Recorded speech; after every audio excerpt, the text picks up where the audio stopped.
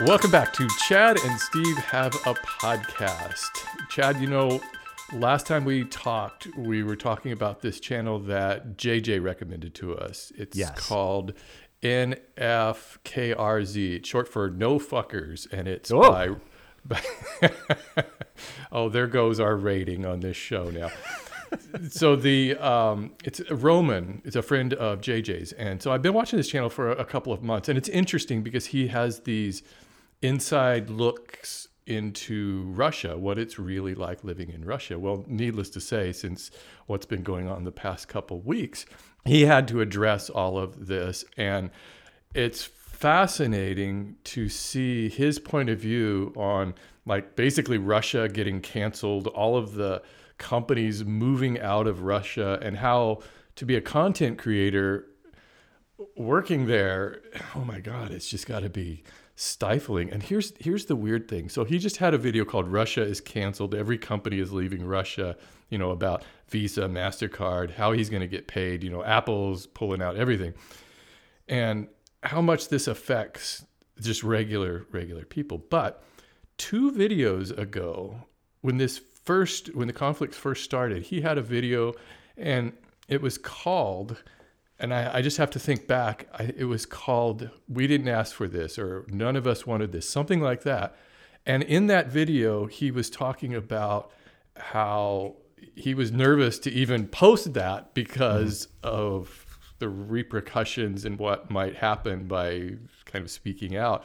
The video is no longer on his channel. So I don't know what happened, if he took it down, if he was just nervous, if he was kind of not so politely asked to remove it or what, but here we are.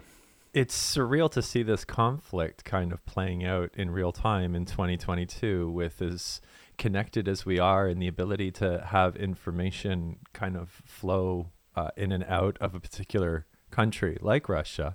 Is it my understanding that people in Russia can't watch YouTube right now, so you can create YouTube and other people would be able to see it, or would his channel somehow be restricted because it's from I don't Russia, think that they can have, there's no advertising on your channel. I think that there will be advertising for us watching his channel. We'll see the ads on our end, but there's nothing on their end. So, but I think he's also worried about exactly how he's going to get paid. And I think that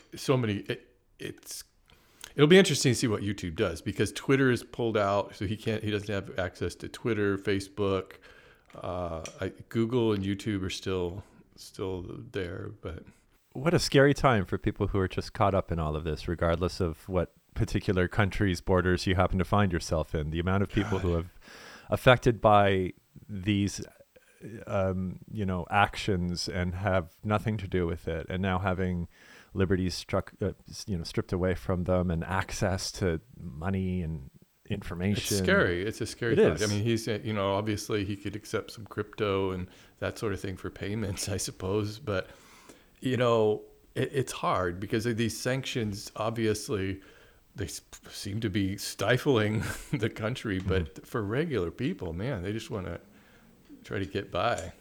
Before going to bed last night, I was doom scrolling on Reddit, as I shouldn't do. No, not before bed. But you know what? Usually in and around times where there is such large news stories, I find myself it's really difficult to kind of tear away from it. And McDonald's, I think, recently said that they're going to be closing all, and I think they have, many restaurants in around Russia. And I saw some video from Russia coming out, and it was just a lineup for the drive-through before they close, so they can get their last kind of taste of McDonald's. And as much as I was like, wow, that's surreal and whatnot, it's crazy, and also again scary to think that people are just having all of these things just stripped away from them. Yeah, he showed IKEA in his video that IKEA is closing down, and it was just a madhouse. So the last day that IKEA was staying open, it was just crazy. I personalized it and thought about what would I do if I knew everything was what would be the thing that I would go out and it must be such a scary and uncertain time for all of these people. What a great beat to start off the podcast. Yeah, I don't want this podcast to be a downer podcast. We're here to talk about online life, and I guess that's part of it, but I don't. And that's why you brought it up. This is actually, it's Yeah. also very important to we also wanted to use this podcast to share about YouTube channels that are doing things which are unique and different for the platform. And this is an excellent example of someone being able to use the platform to speak on a subject. So what was the name of the channel once again? NFKRZ, no fuckers. There you go. If you are interested in seeing or hearing Yeah. some additional perspective about what's going on over there, go and check it out. Hey, what do you think about this YouTube really leaning into podcasting? Is this something we need to think about? So, So apparently we do. I sent the article to you yesterday. And YouTube just wants to do everything that is online. It's like, we're going to just handle it all right here. And I've been thinking about this more and more. Is it because our viewing patterns fit more into what YouTube offers anyway? So they're just kind of like welcoming everybody with open arms. They don't need to change into becoming YouTube TV and doing full 30-minute and 60-minute kind of episodic programming, because people, I think, are kind of moving towards a viewing session just being also sit down and like flip through some videos. I find Melissa and I doing that a lot more during evenings after like going through Netflix for about an hour and flipping around and not finding anything in the traditional sense, no series to binge or no movie to really get It's almost into. as if scrolling has become its own form of entertainment. So instead of going and watching an episode of Saturday Night Live, we'll go on YouTube and just binge a bunch of clips or go down a really good playlist that was curated by the Saturday Night Live YouTube channel and just kind of watch it that way. And I've realized recently, it's like YouTube doesn't need to change to bring viewers over. It's like this is the viewing experience that has always been available for them. So they're just willing to do anything. They've had music the whole time, so why not start a music streaming service? Yeah. Which I actually switched to. So you're not I'm using trying Spotify? I'm trying to move on from Spotify. I'm doing my best to figure out how I can actually support artists. But because I have heard a lot about, just how much, even though Spotify is the largest platform, it's one of the lowest paying, and so many other people are involved with making money off of essentially an artist's music. The Joe Rogan, and I was not on one side or the other as far as the Joe Rogan thing is concerned. However, there was one person which brought up a really interesting point. They said Spotify was built off of the musicians, artists who put their music up there, and like that's what the platform was. So when Spotify takes the money that it's earned off of other musicians' music and spends $100 million to lure Joe Rogan in, it's almost like artists have a bit of a say and the ability to have their voices heard on that particular platform. And it was a very interesting perspective. I'd never thought about it that way, because I was like, well, if you don't like Joe Rogan, just don't listen to it. But I didn't understand the what was being set by Spotify by saying we're actively spending our money, which comes from all of you, so this is your money as well, to like bring him on. We didn't give it $100 million to Metallica to bring Metallica's music on. We're bringing Joe Rogan on so you can listen to his podcast. And I can see how that like really muddies the water. Anyways, it just started turning me off of the whole thing. And just Spotify sometimes is a bad experience, like a bad user experience. So I just wanted something different. And hey, I have YouTube Premium anyway, so YouTube Music comes with YouTube Premium. I've had YouTube Premium for years. I love it. It's fantastic. And the people who watch a good amount of videos on their phone, like most people do, whenever you're searching something and then you get linked to a YouTube video, or you just are watching a YouTube video on your phone, the amount of people who are willing to rationalize and normalize sitting through 5 seconds of commercials before skipping the thing and do it over and over and over again. I just realized that I was getting to the point where it's like, man, I keep saying that I should get it so I don't have to deal with these commercials. And then as soon as I did and paid the $11 a month or however much it was, I was like, this is the best investment ever, because I realized how many times I was sitting through and watching 5 seconds of commercials before skipping. I can't imagine doing that anymore. I don't know. I don't understand what the podcast thing that what's different? What would be different about YouTube? They're trying to lure in podcasters, I guess, to do it. But I mean, they could do that already. I don't really understand. I mean, we do it sort of. I mean, not really, because it's a pain in the ass to put video up. It is, and we've an hour long. And we've talked to other guests who have had podcasts and have done video podcasts before. I think of Jared Pollan, and he was talking about the fact that it's like it ends up being a lot of work, and you really don't get a whole lot of.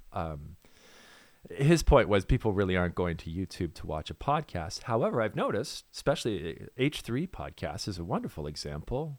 And Joe Rogan. I mean, the video component of it is so important. Joe Rogan's YouTube channel has well over 10 million views. And I think even if his clips, like the Joe Rogan Clips channel has well over 10 million. It's almost as if, though, you have to bring a real video component to it. Just watching a couple of guys talk isn't enough.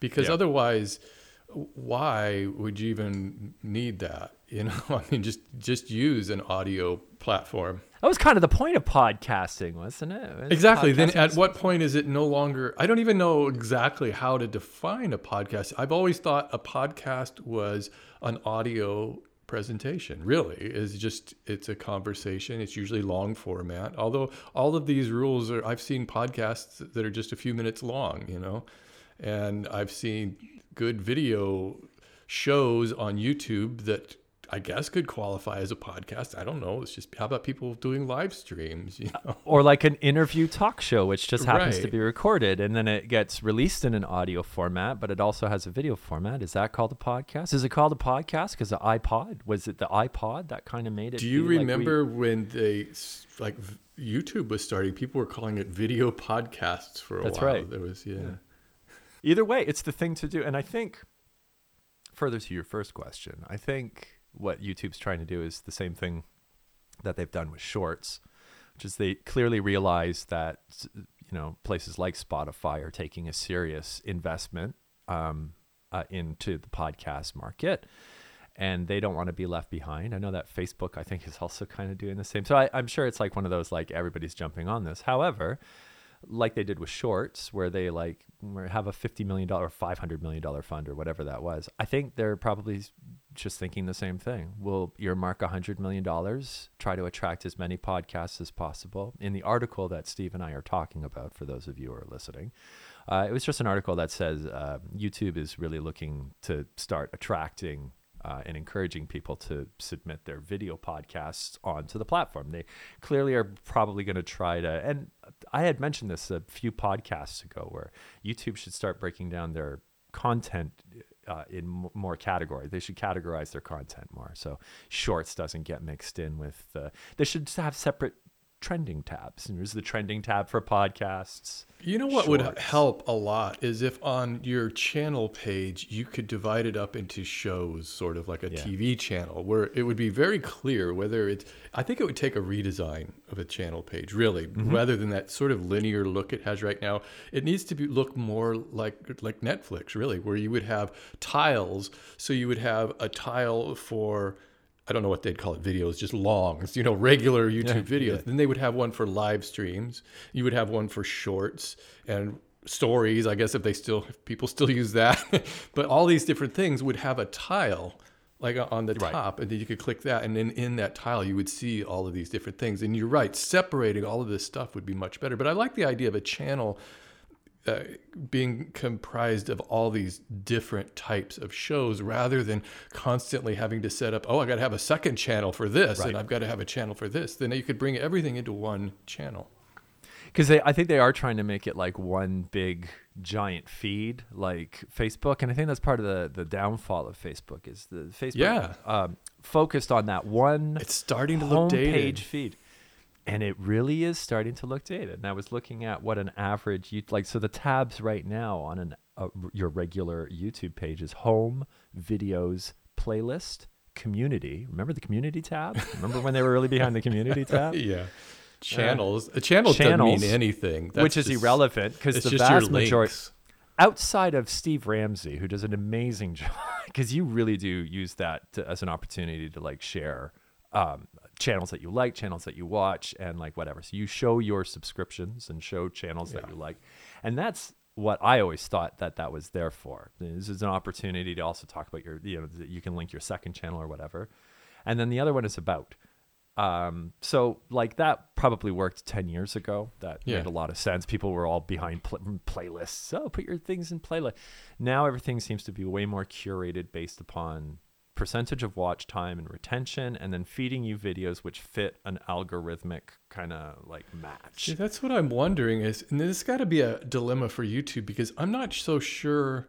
See, I don't think a lot of people actually go to channel pages. Maybe when you first find a channel, you might look at it really quickly, but I don't go to people's channel pages unless I'm actually researching something or I really like the channel. Right. I want to look through older videos and these sort of things, but I don't think that maybe YouTube doesn't really want you doing that either, because then you're not on the homepage scrolling through random videos that they want to kind of feed you through the algorithm.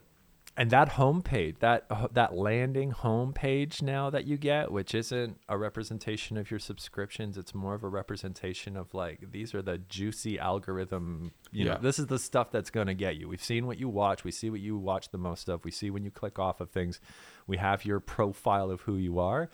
And I've realized how crazy accurate they are, at least with me, with being able to like the day after I sign into youtube.com and that like homepage comes up, usually the top 8 videos, which end up getting shown on desktop, for those of you who are wondering, are always usually bang on.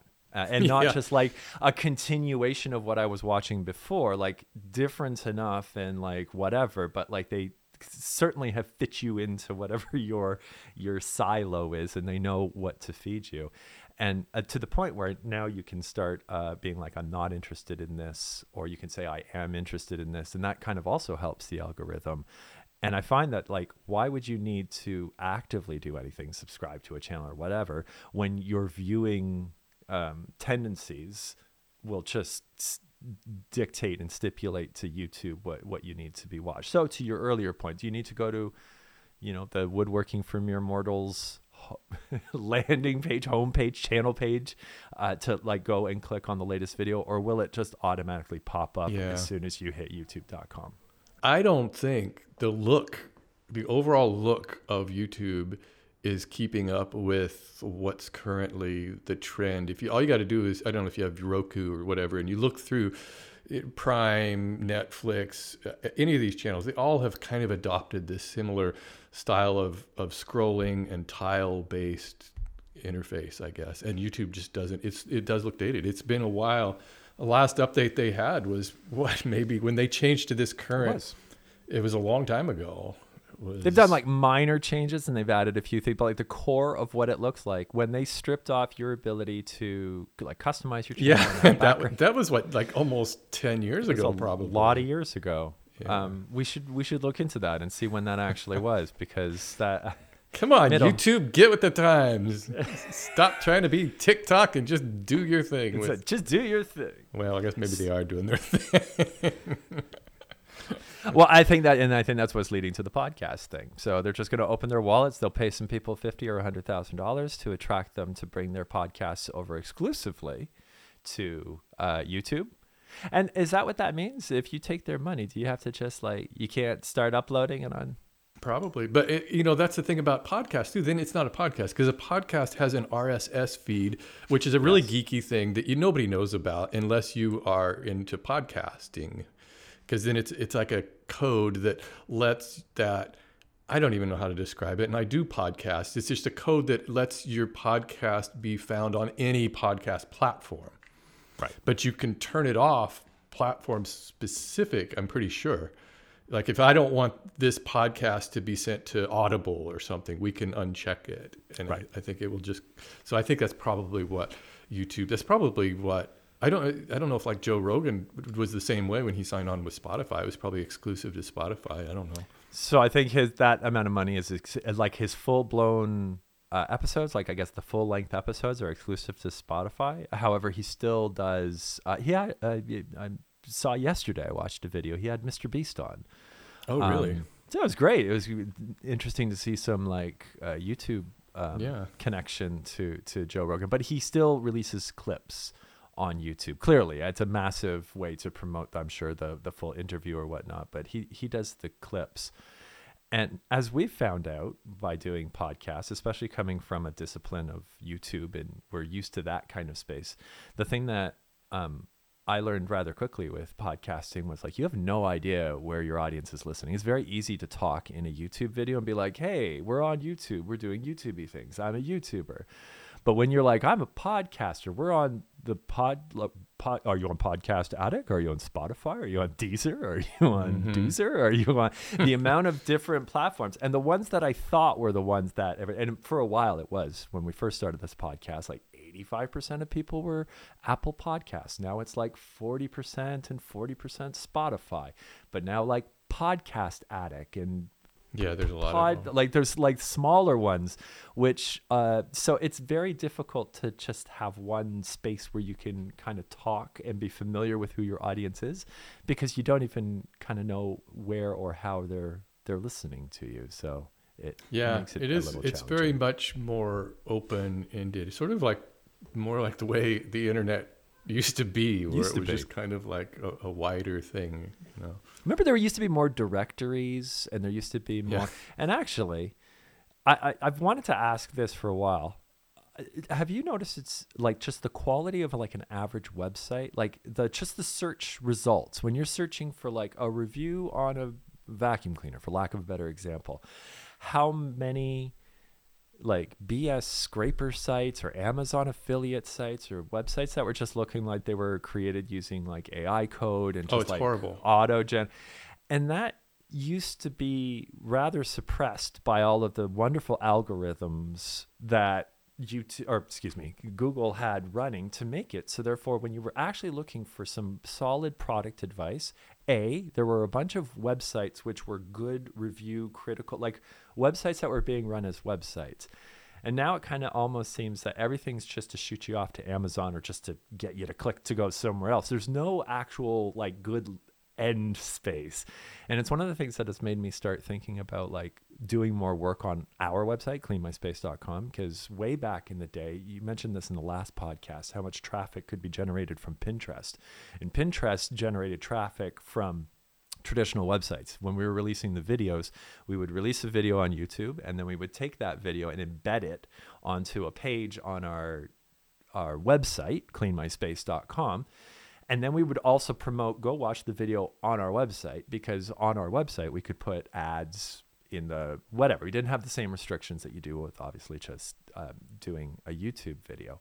And then we would link, like put a specialized Pinterest image and then link it to like, and then we'd get so much traffic, millions and millions of views on our YouTube videos through other means, through outside of YouTube. And it was a great way to do it, because Facebook used to be able to do it on Facebook too. And it would bring up an image of the video and you could click on it. Back in the days when Facebook used to make a YouTube thumbnail really small, so you can't click on it. You Right. can't just like go and like send people off of Facebook onto YouTube. But this was like a bit of a hack around it. You could go and send them to your website with an embedded video.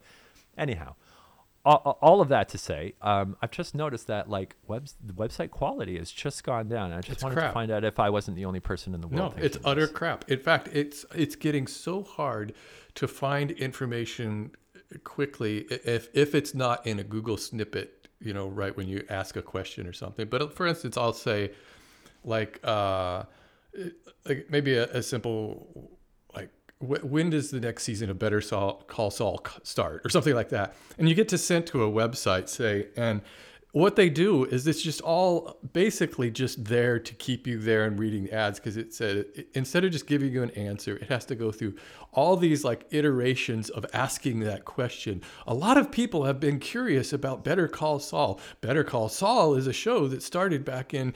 A lot of people want to know when the next season will start. Well, we're here to tell you, if you'd like the answer, please scroll on. And it keeps this kind of weird language, this weird dialogue going just to keep you on that. And it's like, just give me the damn answer.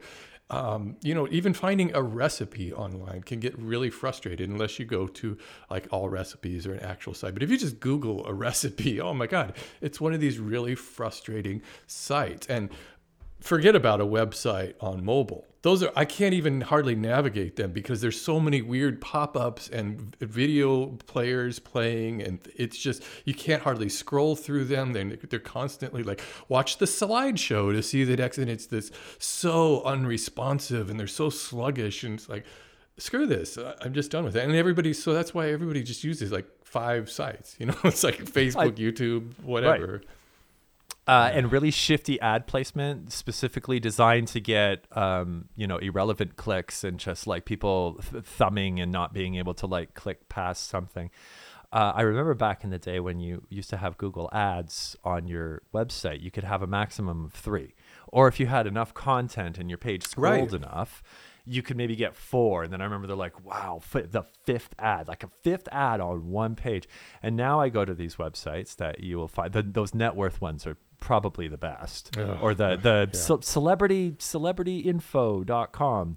And it'll be like Steve Ramsey was born March 14th, and like they go through, and like you said, they just keep repeating the same thing over and over again. Obviously, I get it. Just in different ways because they're trying to answer those questions. It's keyword stuffing without it actually being keyword stuffing, but it just asks, endless amounts of questions.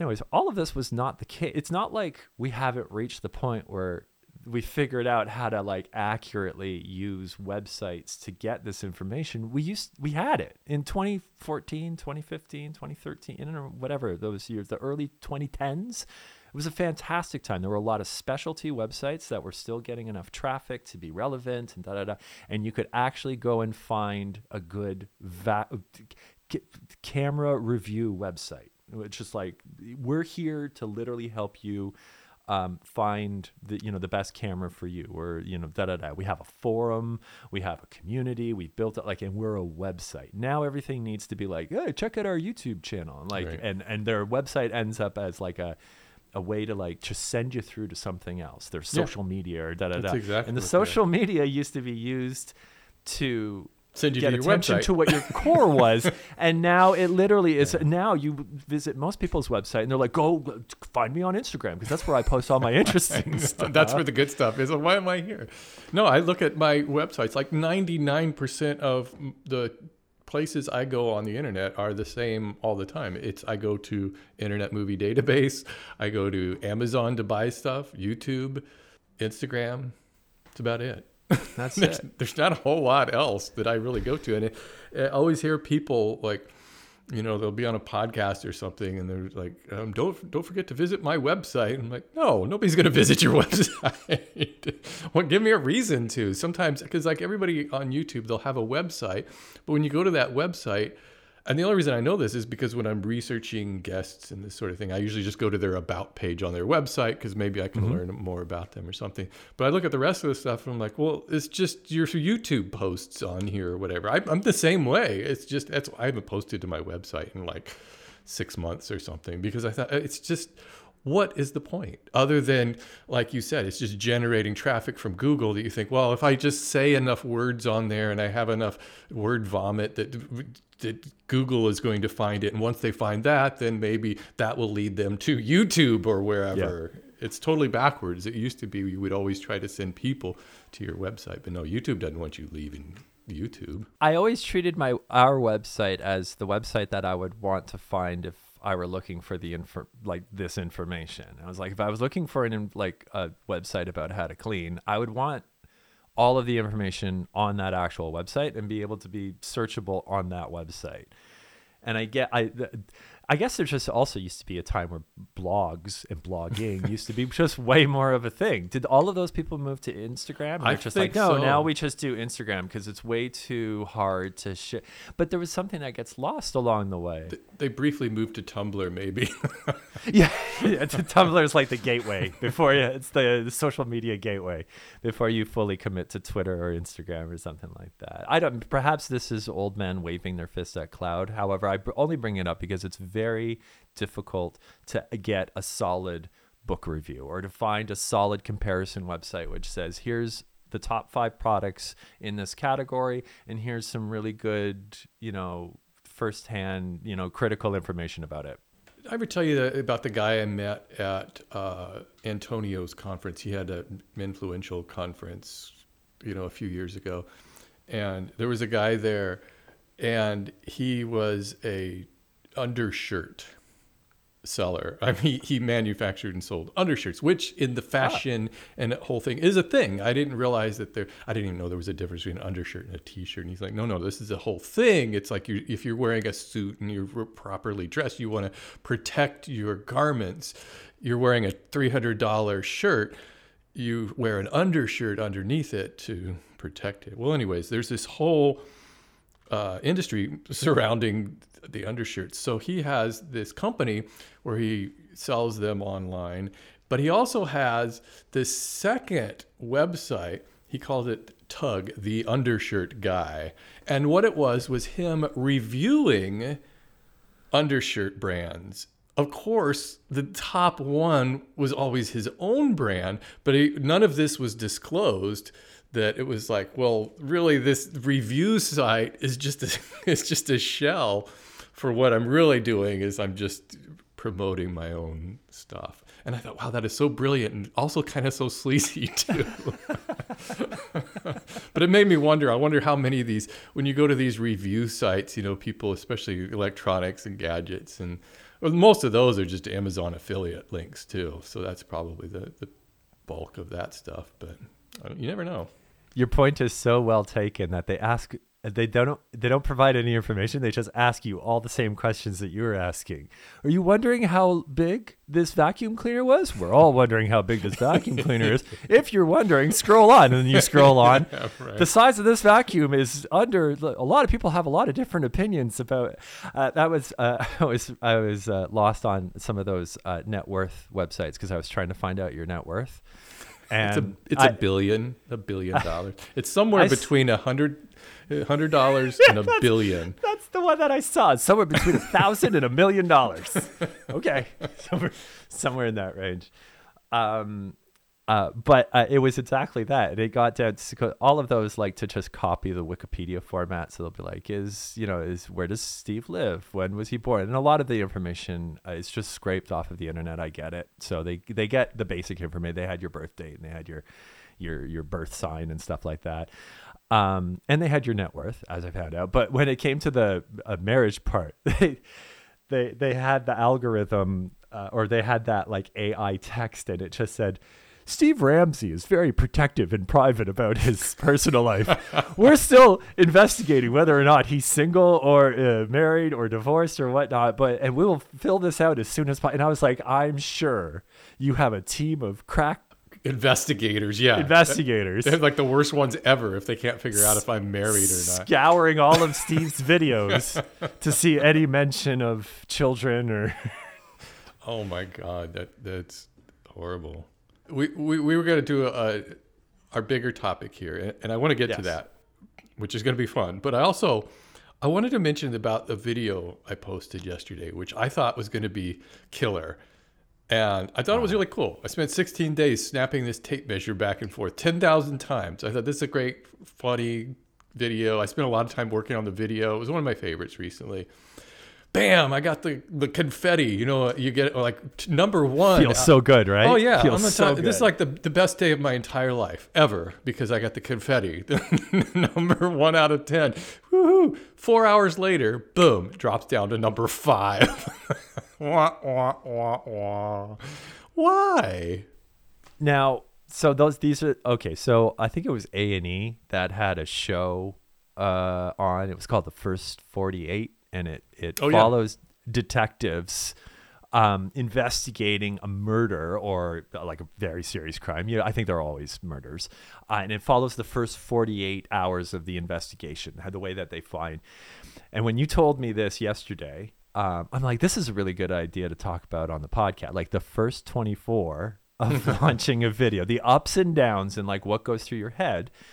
So I wanted to ask you, why did you... or what made this video be like, this is going to be this is a video which will do well if all of the stars align? I think because the title, I snapped a tape measure 10,000 times, here's what happened. That's like classic YouTube title right there. I did something, here's what happened. You got a great title. Thumbnail was, I had 2 thumbnails. The first one was a real simple one, and it said... bad idea. Which I thought was kind of good because that sort of supports the title, and so I'm trying to do the title, thumbnail, different things. You could look at one or the other and still be intriguing. So the first one, that was the bad idea one, and that's the one that got me up to number 1 out of 10. And then after a few hours, all of a sudden I noticed it was at number 5. Maybe a couple hours after that is when I decided to switch the thumbnail to the "You'll Ruin It" thumbnail. But what I noticed is that it wasn't that the video dropped in views. I think it was that those 1 through 4 at that point had gained views. So, because it seems pretty steady. You think you can try to be a detective and figure it out, but I just can't. I think we used to think that there was like a day or a time that they like paid attention, and here's what I think. I think you release a video and the first people who get it are your audience. And then your audience, they base it off of, okay, here's 100,000 people in your audience, and then we served your brand new video to them first. 34% of your audience was all over this, and that's actually good for your video. So this is a very good start. Clearly, this video seems to be something.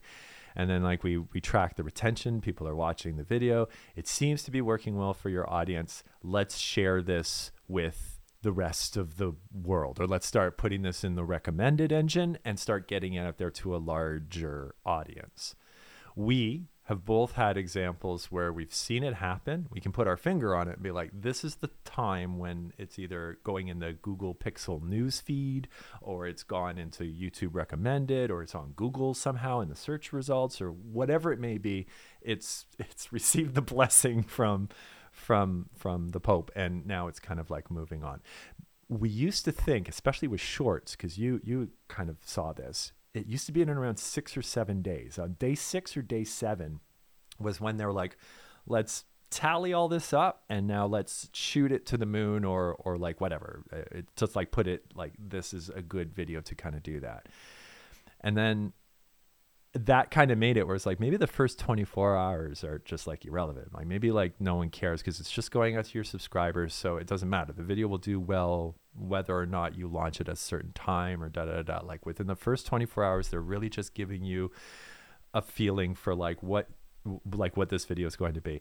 And I don't think that that's the case anymore. I think the moment you release it, it goes in and they start measuring it really quickly. And I think they know within 15 minutes of a video being uploaded whether or not they're truly going to get behind it or not.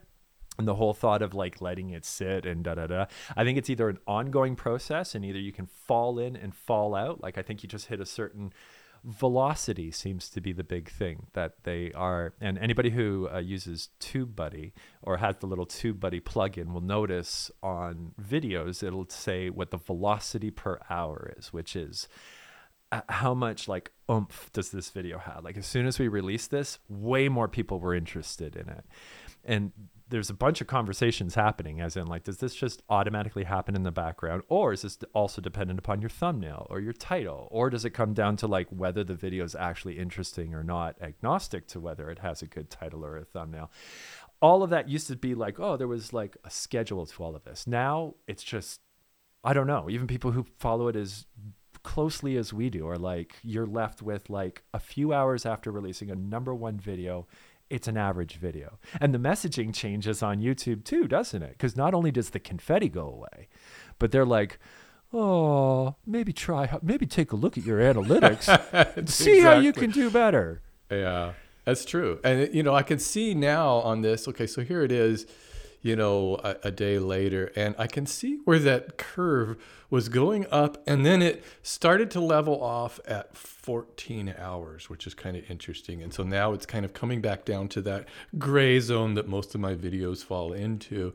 One thing that was interesting is that I didn't realize this before, is I was on this video chat with these shorts creator team. I've got like a shorts partner, but they wanted to go through this analytics, just basic Google. I ended up dropping out of it because I was like, yeah, I already know most of this stuff. But one of the things that she said that was really interesting is that, when you're looking at your analytics, one of those things is, when is your audience online? And she just said flat out, it doesn't matter. That doesn't affect when you post your video. Doesn't matter at all. YouTube doesn't care. That algorithm doesn't care that, people, and I always kind of wondered that myself when you see that. It's like, what's the best time of the day? It's going to show up in people's feeds. Doesn't matter.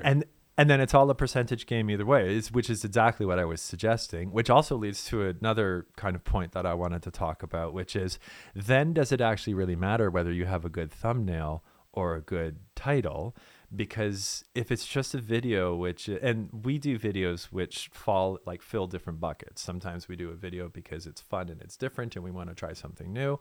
And there's that bucket. There's the bucket of the videos that the people who watch us want to watch. And then there's the bucket which we kind of created ourselves, which is like, what are all the subjects that we want to talk about that we haven't talked about? And we're going to make a video about it. And I find when we make a video which is about most recently, we made a video about how to use your washing machine. And as much as there's a bunch of laundry videos on YouTube and there's a bunch of whatever, there's really no 18-minute long video which goes through and tells you what permapress is and how this setting works and what is actually happening maybe there are, but there's not to kind of. Side note, I don't know any of that stuff. I should watch your video because I just push the auto, regular, normal, boom. Right. And a lot of people had questions about what is a normal cycle? What does a new normal cycle? And especially with new high efficiency machines, they work differently. The way the machine spins around is it's like all of the bumps inside the machine. There's so much awesomeness. And we're like, this is a fantastic, anybody who's sending their kid off to college could just be like, you want to learn how to, use a washing machine? Here's literally just a video, which is just all about that. And we thought it was brilliant. Well, it is brilliant, but it's not a video that's going to take over the world. It's not going to trend or it's not going to whatever. And we have long tail aspects to our video where our videos do well for just a very long period of time, because clearly in a year from now, someone's probably going to still be interested in, but then you get wrapped up in that, have I made the best possible thumbnail for this video? And you're fighting a losing battle because it's the video out of the gate is only going to appeal to. We find that when we do videos about cleaning up after your kid or cleaning up after your pet. In our heads, everybody on the internet loves cats and would love to watch a video about how to clean up after cats, but you already have narrowed down your audience so much. Where you have 100,000 people, well, only 50,000 of those people might be pet owners. So out of the gate, you're already going to get a smaller. It's unfortunate because it seems like every video gets compared just against the last 9 videos or every other video that you put out, and there's no nuance. Because especially in your content, so much of it is search related. Right. And we have to make videos, every creator. And this has been a subject, and I think there should be an entire episode dedicated to this mindset of whatever your video is, you have to figure out the best way to advertise it and put it in the most attractive packaging so people will watch it, versus just the thought of knowing when to stop the ever growing need to get more to it and just understand that this is what this video does and this is the purpose for it, and we've chosen a thumbnail for it and a title for it, and off it goes. Because following up our last podcast episode where I was telling you all about the thumbnail work that I was putting in, it gets a little frustrating when you do put really amazing thumbnails. That's a lipstick on a pig, I think, is the saying, where it's true. you're spinning your wheels. You're putting amazing thumbnails together, but perhaps it's just not going to work because the title plays off of the thumbnail plays off of the title, and both of those things play off the actual subject of the video. So you need to just have a realistic view of that. But when it's compared against your last 9 videos, there's no context. Of course. Yeah. 3 videos ago, you released a short that had 3 million views. Well, it does separate them from shorts, though. Yeah. Right. I realize that. Yeah. Perhaps, whatever. More recently, you released this amazing video that everybody was wanting, and you put a whole bunch of work in. So, of course, that was clearly video number 1. So comparing any other video against that is kind of... And I find that a lot of the systems that Google has in place on their Creator Studio just smooths over that so much, and it's just out of your last 10 videos, this one's a loser, Steve. Wah, wah. And one of the things I've really pulled away from is basically giving a crap about search. I don't think it's relevant for most of what I do anymore. I think there used to be a time when I was really interested in like making sure that it was highly searchable. And even YouTube tells you the keywords, they don't use keywords anymore. They haven't used keywords in like 10 years. And yet people still fill out that keyword box. And even on the Google, when you post a video, it says on there, or the tags, is it called tags or keywords? Tags. It says right there, this is only for maybe if somebody misspells something. It's like, don't worry about it. It doesn't mean shit. This is to make you feel good about yourself. Yeah, so I don't do any of that. And then the gaming of and I still see people who are woodworker maker channels, and they try to game these titles, and they come up with these really, really awkward titles, you know, walnut end table / woodworking project / I don't know. It's just so awkward because that's not the way search works, and it hasn't worked that way in well over 10 years. You know, Google got away from those it's all contextual now. So you just put the title in there that is what it is.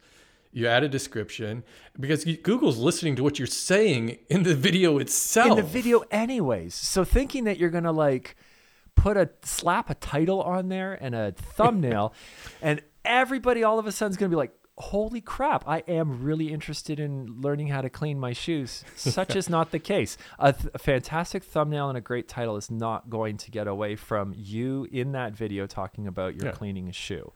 Do you want to do this thing we talked about? Okay. Let's do it. Let's absolutely do it. So it's called How Well Do You Know Your Channel? And I think it actually might be fun to maybe for some of our guests as well, we could try this same thing. And I just basically went through a random YouTube account that I had. So it wasn't the Clean My Space one, very specifically, and I'll explain why in a second.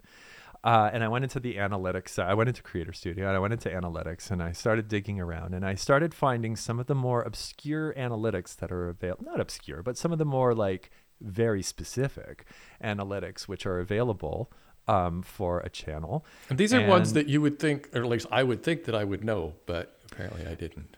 And also ones that can change quickly. Like as in if you've been paying attention to your analytics, you know, you were doing it very closely 2 years ago. Those could be completely different than the audience that you have attracted over the past 28 days, which is kind of like the default setting. So every 28 days or so, this information, as much as it for the most part is going to be in line with your audience, it varies quite a bit. So I picked some easy ones, like ones that you should probably know. And then I picked some which were a little bit more obscure or whatever, but that you would probably have a hunch about, like, well, this is something that whatever. So I sent Steve a questionnaire. I think it had about 10 questions, and he filled it out without looking at it. Yeah, without checking first. And I honestly, I hadn't looked at my analytics other than that first page in quite a while. It's just not something I do.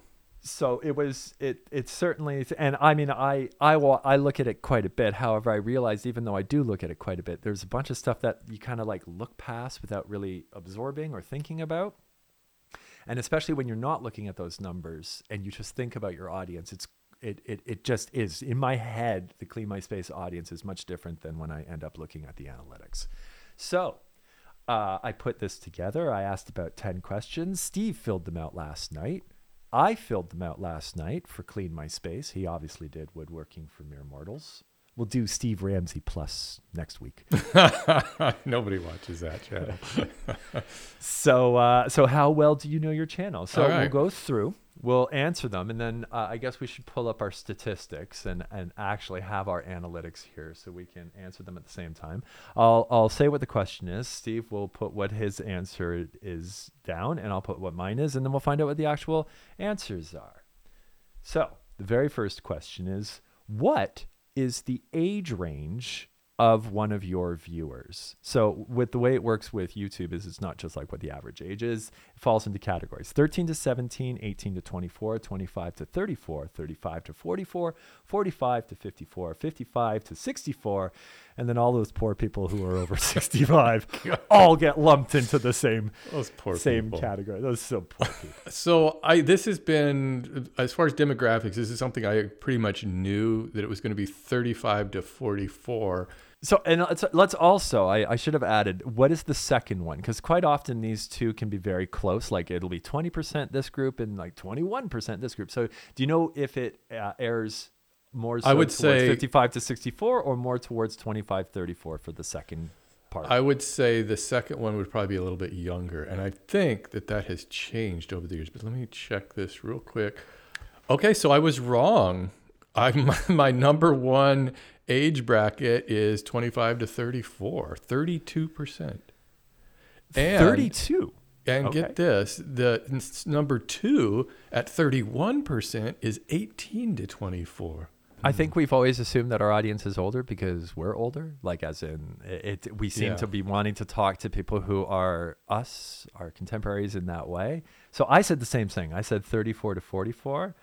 And I also said the same thing. We also do trend younger. And I think the main reason for that is because people are discovering Clean My Space for the same reason people are discovering Clean My Space back in the day. They're moving into their house for the first time. They're on their own for the first time, or they've just been like faced with like, oh, I need to like learn how to clean. So then you come across us. Our number one is 25 to 34, 26%. And number two is 35 to 44, which is 21%. But here's the thing that really, really interested me. Our 13 to 17-year-old is less than 1%, as in no 16-year-olds are watching our content. They would never admit to that. However, what's the percentage of 65 plus for you, Steve? In the 4.5. So ours is 12%. And here's the reason why. One of the things that we learned about our channel was the amount of widowers who ended up watching our channel. People who came from a more traditional household where one of the partners were just the ones doing the work. And now for whatever the reason may be, that partner is not able to or around to do that work anymore. And we have someone we've received countless emails from, whatever. I'm 74. My wife passed away. I now need to learn how to clean a toilet. That's nice. Kind of sad, but nice. And it's sad, but nice. But it puts into perspective kind of like you think you know what your audience is. It's a bunch of college kids needing to learn because their parents didn't, whatever. And then you hear all of the different stories and you see all of the different demographics. So when you know that your audience skews toward, you said the largest was 25 to 34, right? Yes. Yeah, that's the same here. And so does that affect the way you present content, or do you think that in any way? I think it's a self-fulfilling prophecy because we always wanted our content to be like, we wanted kids to be able to watch it and we wanted old people to be able to watch it. We never wanted to be speaking to one particular group, and we did that. You don't want to be, hey, fellow kids, right? And we also didn't want to be like, hey, girls, it's cleaning, where your husband makes. We had to deal with that. That was the biggest thing, actually, was the sex, the battle of the sexist things. Because very early on, we had 15%. Way back in the day, it was 15% of the people who watched our channels were men. 85% women. So it was one of those very skewed.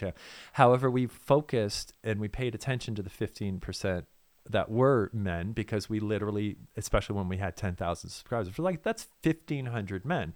And 1,500 men don't want endless videos about cleaning your handbag, cleaning your purse, cleaning your this. And it's very easy in this space to kind of gear it towards like, hey, ladies, hey, girls, or like Melissa just being comfortable in YouTube-y and being too YouTube-y and being too familiar with your audience and just being like, as you all know, like we used to use that kind of language. As you know, as you guys know. It's like, no, they don't know. Yeah, they don't know anything about you. Well, that actually brings us to the next one on your questionnaire is what's the demographic male to female ratio? So could we have more polar opposite channels? Yeah, really. So my guess was 94% male on my channel. And I think at one point it might have been that way.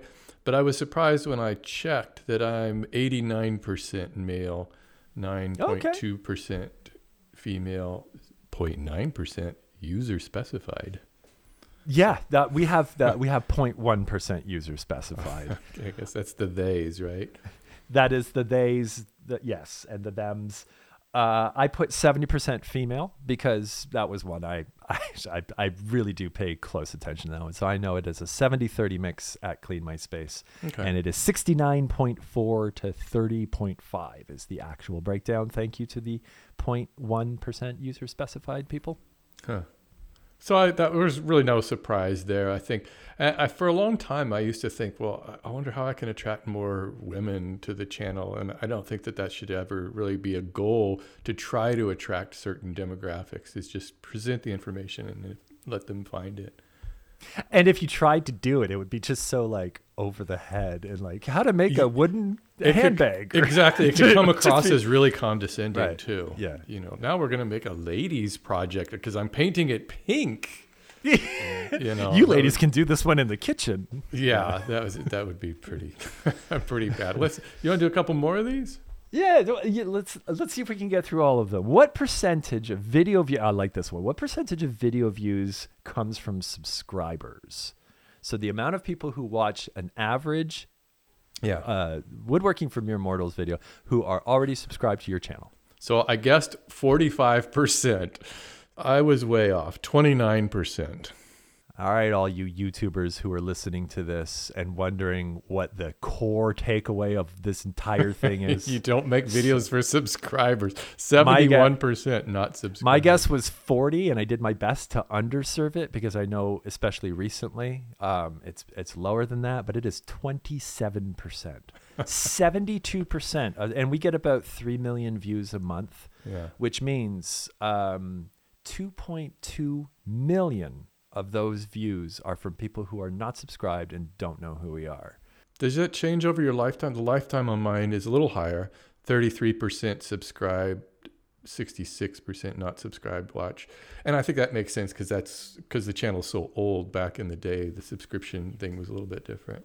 My numbers are identical, 72 and 27. So even over the lifetime of the channel, the vast majority of people are not subscribed and don't know who Clean My Space is. So think about that next time you sit down to make a video and speak to that audience, which you've been doing for however many years you've been doing. People to subscribe. Hey, everybody. And also just speaking it was like a switch that got flipped. As soon as we realized how many times we take so many liberties in the way that we speak and present, and it's this video which ends up getting 1 million views and ends up being watched by 73% of those million people don't know that. Yeah, remember in that last video? Yeah. They don't remember in that last video. They don't know what you talked about before. They don't know what you always say. They don't whatever. So that's why one of our big things was going back, and at the beginning of each of our videos, we say her name, we give the elevator pitch of what our value opportunity is, and then we go into the video because that's to address the 72% of people who don't know who we are. Let's move on to the next one. After the US and Canada, what are the top 3 countries in order? Okay, so I really was kind of surprised by this one. Okay, we're assuming that US and Canada are the top 2 countries. Yes. I was too. And okay, so I put after the US and Canada, the top 3 countries, I guessed UK, Australia, Germany. So I was surprised to find out that number 1 is, of course, United States. Number 2 is not Canada, it's India.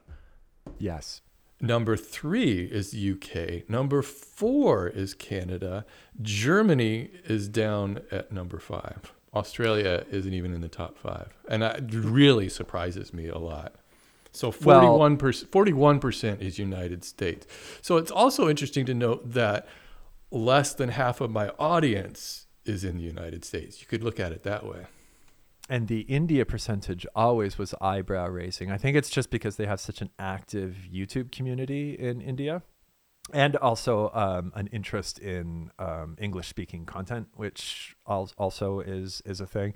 So it's no huge surprise that like Australia and the United Kingdom. But doesn't the Canada thing surprise you? I mean, 5%.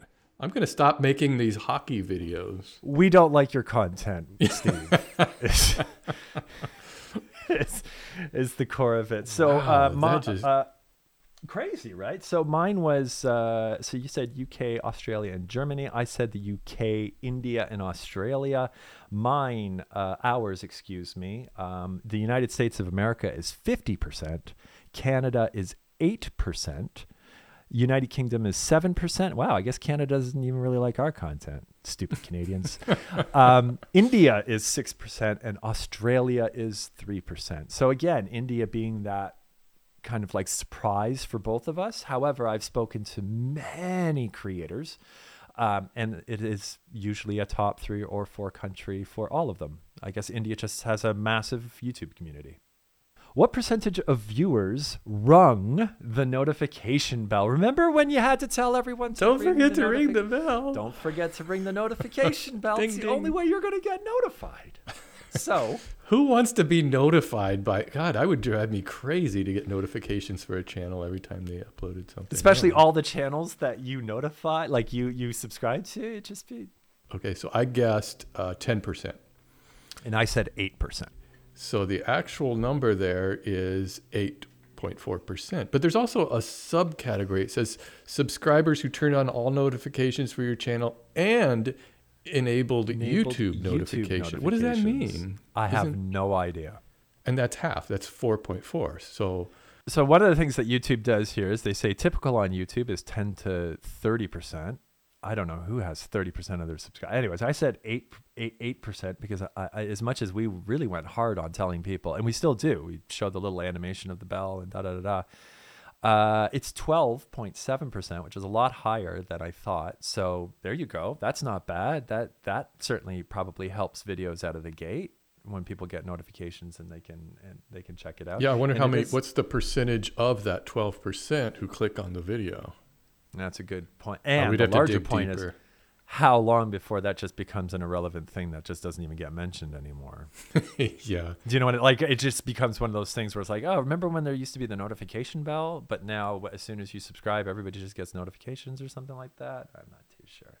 All right, we got a couple more and then we'll wrap this up. What is your top earning video money-wise? Okay, so I guessed I have a video on how to make a crosscut sled because it seems in the back of my mind I remember that one doing really well. So in the last 28 days, that one is the top video. So I got that one right. The simplest table saw crosscut sled on YouTube. So that one did really well. So these are all pretty recent videos on here. But there's like a perennial favorite on here. Number 5, what kind of finish should you use? Which is just always does really well. And that one I posted probably 6 years ago, maybe. But if I look at lifetime, you know how much money I made off of a beginner's guide to pocket hole joinery over the years? $25,428. That's my number 1. That's not I don't know bad. if that's a lot or not good, or I don't really know I have no comparison to what other people are doing or anything. So, I mean, that's a lot of money for a video. If one could make $25,000 over 6 years off of any video, that's a remarkable amount of money. So this is lifetime top earning videos. Ours has always been the same. 7 expert cleaning tips, which is the same video that we use as our trailer, because just randomly Melissa did a really great intro and it ended up being an excellent elevator pitch. And it just expert cleaning tips. So there was a bunch of reasons why we think that one did well.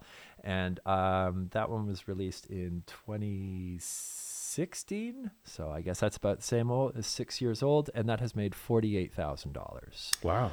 So, yes. And that leads to the next point. What's your top in the past 28 days? Is it a recent video? It is the most recent video that has done incredibly well, which is 21 cleaning hacks, which is just like a supercut of cleaning hacks, and it has a lot in there. So it's a longer video. So there's more ads. So it does make sense. Plus the retention of that video does very well. Plus it attracts a lot of non-subscribers. So it does usually 4x whatever the next second video is. And it's super interesting to note that the most popular videos on my channel, the most watched videos, aren't the top earning videos. And So that's why I put the question in, because it's very easy to be like, well, my top video is this. Our top video is a video about mattress. It has 15 million views or something like that. It doesn't make a whole lot of like a lot of money. Yeah. And a lot of those views were actually not fully monetized views. That was back in the day that people could embed videos on a website or something like that, which means ads weren't playing on it, but the video view kind of registers. So just because a video gets a bunch of views, it does not necessarily mean it ends up being your top earning video. The thing that really does make a difference is CPM. So Steve, what's your CPM? okay, so this one surprised me then. I guessed 8 CPM, and right now my CPM is 1398, which is extraordinarily high for me. From what I remember, I think that if I go like, last 90 days, 14 is even higher. So I guessed 14, I believe, which is usually in around the average. And I kind of know, like I've known our number for a while. However, over the past 30 days, it's $16. Huh. And in the month of January, it was $20. So again, you see the fluctuation with ours quite a bit. In February, it probably was a lot lower than that, simply because it can. Anyways, for those who are listening, CPM means effective cost per milli. So cost per 1,000 views tells you how much an advertiser is paying you for 1,000 monetized playback of your content. So you release a video and it gets 1,000 views and you have a $15 CPM. You will make $15 off of that content, or an advertiser would have to pay you, give or take, $15 for you to produce a video. You can get more if someone watches more of an ad, as in they don't click skip now and then they click through and they sign up to it. Like, obviously it can scale to probably a few, well, however much it ends up being. But if at the bare minimum, you produce a video, it gets 1,000 views, and at the beginning of that video, 1,000 times there was a skip ad and people had to watch the first 5 seconds, you will get $15 give or take $15 for those 1,000 views. So if you get 10,000 views, it's $150. 100,000 views, $1,500. 1 million views. So that kind of gives you people who are wondering, how much can you make off of a video that gets 1 million views? Well, if you have a $10 CPM, you'll probably make $1,000 off of a video that gets 1 million views. And if you have a channel like a financial channel, your CPM is going to be crazy high, $30, $40. Law's a huge one. And that's also because CPM is related to the value of the customer on the other side. Yeah. So a client for a law firm, someone who's interested in starting a case or like whatever, clearly that's perhaps hundreds of thousands, if not millions of dollars. So the value of that. Someone who's looking to get an elevator installed in their house, it's clearly the value associated. And with us, the reason why ours is higher than the vast majority of people is uniqueness, as in there's not many people in the space. And in this space, there's lots of multi-billion-dollar companies, Procter & Gamble. So it's easier to identify your audience and who that brand that matches with it better. Say, for instance, take a comedy channel. Mm-hmm. What do you think of when you think of products and comedy? It's hard. There's like, I don't know. It could be anything. And so those are notoriously low. $3, $2, sometimes even like in the dollar range. So conversely, you're releasing a video that gets 1 million views, but because it's unfocused, advertisers don't really understand what your target demographic is, or it's a lot of kids, or it's people who are just passive watching, then you're not going to get as much. So a video that gets 1 million views from a comedian versus 1 million views from someone who, whatever, has a more detailed, specific or niche channel. And that's why, even though you have a very niche subject, like whatever, electric guitars, that makes it way more valuable for electric guitar manufacturers to understand that the people that are watching this content, so therefore you don't get as much traction, but you're going to make up for it because your CPM is probably going to. I thought your next question was interesting, and it's related to that. What percentage of your ads on your channel are non-skippable? And I put 0% because I think when you post a video, you can check the type of ad you want. And I always have it's probably set to a default to, I don't want those non-skippable ads on my channel because it just, people just hate those things. And I remember when I used to have ads on videos or when I would watch videos before I had YouTube Premium. And if one of those came on, there was a real good chance I would just like, skip it. I'm not going to watch this video. I don't want to sit through this thing. So I was surprised that skippable ads or non-skippable ads account 2.1% of my revenue. So at some point, I must have some of those still on videos. And I remember a discussion I had years ago when I had a YouTube partner manager, and I asked her about that. And she said, oh yeah, click it, it's just the more ads you get out there, the better. And I remember feeling, I don't know if I really liked it. It's the same with the mid-roll ads. For the most part, I try to uncheck those because I think that really ruins the experience too. But I don't know, I'd probably make a lot more money on AdSense if I had those checked. About a year ago, I think they made it where it just by default always now makes it. Because for a very long time, you could control, I think you still can, you can control where the ads went. You could decide how many mid-rolls you wanted or what felt comfortable. And back in those days, we used to literally make the videos knowing where we were going to put an ad. So I would literally put a little dip in the video. And then it just moved to like, just let, you obviously you trust the algorithm best, and they'll optimize it to, they want the most money. So that'll get me the most money. So it was easy to leave it in YouTube's hand. But for a while, I would just, select whatever YouTube thinks is best. And then the only option, to your point, was, do you want to include non-skippable ads? And then you used to put bracket, this might lead to viewers leaving. Yeah. And it was kind of ominous, but then I remember in my logical mind, I'm like, well, if someone's willing to pay for a non-skippable ad, I guarantee you they're willing to pay top dollar for, like, they understand that these creators are like, but I'm sure the reward would be worth it. So again, all of those people who are listening, who have YouTube channels, listening to Chad and Steve have a podcast for little gems of information. So I put 5% because we always encourage non-skippable ads. I always selected it because I'm like, cool, let's see what happens. But I was very surprised when I saw the actual number is 10% for us. Oh, wow. And for the amount of money that we make per month on YouTube, just through ad revenue, it's a substantial, like, I see why they were like, you might want to click this because that's a substantial amount that's thousands of dollars. All right, last one. Here we go. And I like this one because you mentioned this earlier.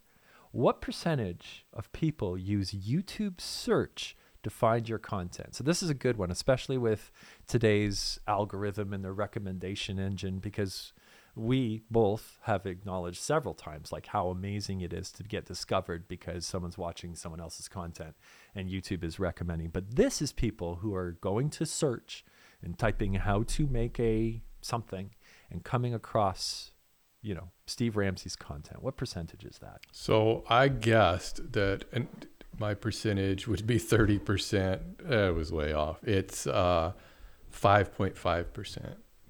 My videos are found through search. 70. Really? Well, see here again, it's a little skewed because of the shorts. The shorts, they should probably separate that in these analytics because the shorts traffic is number one. The shorts feed traffic source types is 72%. Ours are a little bit more pure because we don't do shorts. My whole channel is tainted by shorts. I said 40%, which is still clearly way too high, but ours is 26%. And that's still more than a few, though. So if, 1 million people are watching your content every month, 260,000 of them are coming through how to clean, your toilet or whatever search that they ended up. But your numbers have been so affected by, like, even lifetime, your numbers. I saw you posted quite a while ago about celebrating 250 million views. Right. And whatever, I was randomly on Social Blade the other day, and you're at like 280 already. Like you've done 30 million. Like the traction you get on shorts literally throws all of your analytics. Oh, it's crazy. So it's hard for me to analyze my analytics because I had a guy on my other podcast who he's like really leaning into shorts, but he's got one short. I think I sent that to you. It was like 41 million views of him mixing color in right, like plaster or something in a bucket. That's it. Wasn't it there's mud? Nothing. It's That's not it. even it's paint, drywall is it? mud or something. It's mud. That you and so won't he's just see. like mixing a color in it, and that's it. 41 million views. And it's unremarkable. It's not even like I've seen videos. That, It's not even like paint, there's no conclusion. It's just that's it. He's just tinting a. He picked up the camera. Went, yeah, I'll shoot this. See what happens. Boom. 41 million views. You kind of just want to throw your hands up and say, what am I doing here? Yeah, I guess you can see why all of these people have issues with shorts. Yeah, maybe. Well, that was really enlightening, and I surprised myself in several ways, and I think we should try this again with some different statistics. Oh, and I have another really fun segment to do Great. with you. Maybe we'll do that in the next episode. It's called Steve Ramsey, Fact or Fiction. It's all fiction. So it's all fiction. So we'll leave that as a teaser. That sounds great. So if you want to get in touch with us, I don't know. I don't even know how you get in touch with us. We have a anymore. website. We have a website. As You much can as go we to- just bashed having a website. Or you can follow, you know what, you can follow us on Instagram, actually. Instagram's probably the one platform that we do our best to like update and do stuff. So if you want to find out when a new episode of Chad and Steve have a podcast is coming out, go over to Instagram and find us. Chad and Steve have a podcast on Instagram. Sounds good. Thanks for listening, everybody.